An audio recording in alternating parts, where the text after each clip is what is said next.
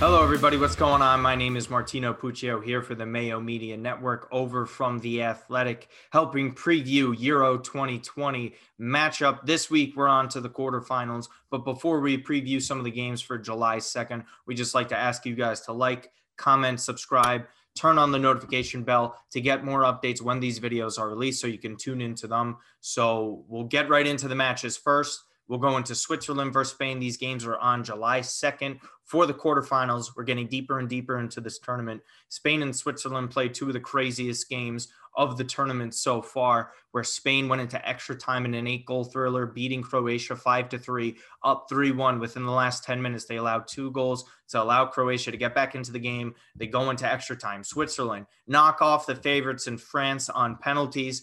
Absolutely thrilling game as well. They were down 3-1. Also came back, tied it before it went to extra time, goes to penalties. They end up winning. Kylian Mbappe ends up missing the last one. Let's call it what it is now. There's a real difficult matchup to kind of draw up here. I don't think Spain has played particularly well. Yes, they've had 10 goals in the past couple games. Their defense has been exposed. Their finishing has been lackluster, but they've also faced some horrid defense. 2 howlers against Slovakia, terrible defense against Croatia where someone falls onto the ground when they're defending somebody inside the penalty area. That's just inexcusable. You can't kind of bank on that when you get deeper into the tournament. So it's kind of hard to take that away. I don't think there's going to be too many goals, but when you have a team that's coming off 10 goals in 2 matches and Switzerland scoring at least around 6 goals in their past 2 matches, the overs at 2.5 at even money. I really genuinely like that. You could pair that up with a winner to advance to the next round, whether it be Spain, whether it be Switzerland, whoever you feel comfortable with, it's a good choice going forward.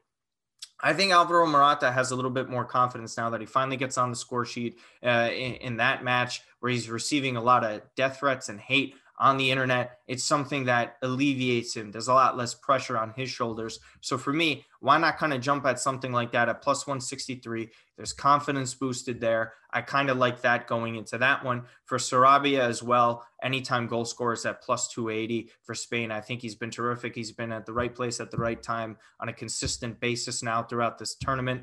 And again, Switzerland won their first knockout match since the 1930s. So we're talking about pre-World War II here when we've seen Switzerland advance on a knockout stage round. Are they going to do that again? If you want to go off history like that, that's just a fun anecdote to know about. I'm not leaning towards a winner either way. It gets really difficult at this point. I just like some of these props and these totals here. So over 2.5 at even money. Alvaro Morata to score at any time, plus 163. Or you go with Sarabia for plus 280, anytime goal scorer. All right, for the second match of the day and the final one for this quarterfinal, we were supposed to have a star-studded matchup, and we hope we might. And Italy versus Belgium in this matchup, 3 p.m.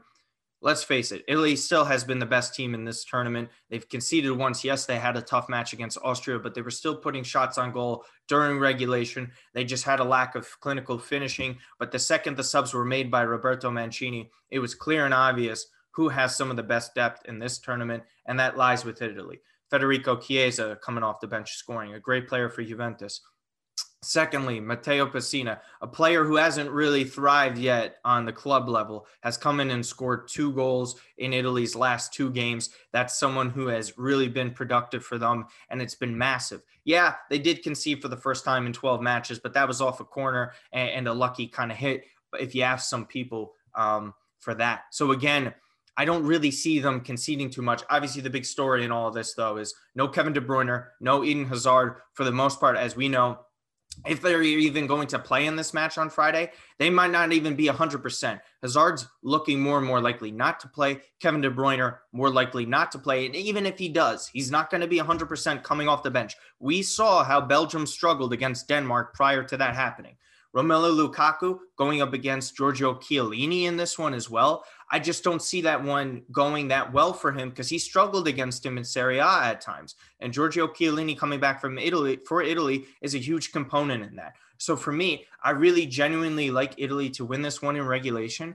This is a plus 135 money line. It's still a good amount, a good price that you can go off of. I know I don't usually like going off on money lines, for these knockout games, but I really love the favorable matchup and direction this is going in for Italy, especially when the best midfielder in the world won't be there. I think Italy's midfield will control this match. I think there's a couple of odds again to look at as well. If you want to look at what Italy can do in terms of winning to nil, Italy, a 1-0 win is at plus 700. Or if you think they're going to get 2 goals on them because that defense is a little aging for Belgium, 2-0 at plus 1400 for Italy. So again, I think Italy are the favorites in this one. I think they're the favorites for the rest of the tournament. I think they make it to the semifinals. If you want to go with anything else, Italy, and parlay it with Spain or Switzerland advancing to the next round, that's something I would advise as well. But Italy is the one I like in this one. Guys, please comment on who you think is going to make the semifinals in general. Who will be the last 4 teams for Euro 2020? Other than that, I'm Martino Puccio. Best of luck with your bets.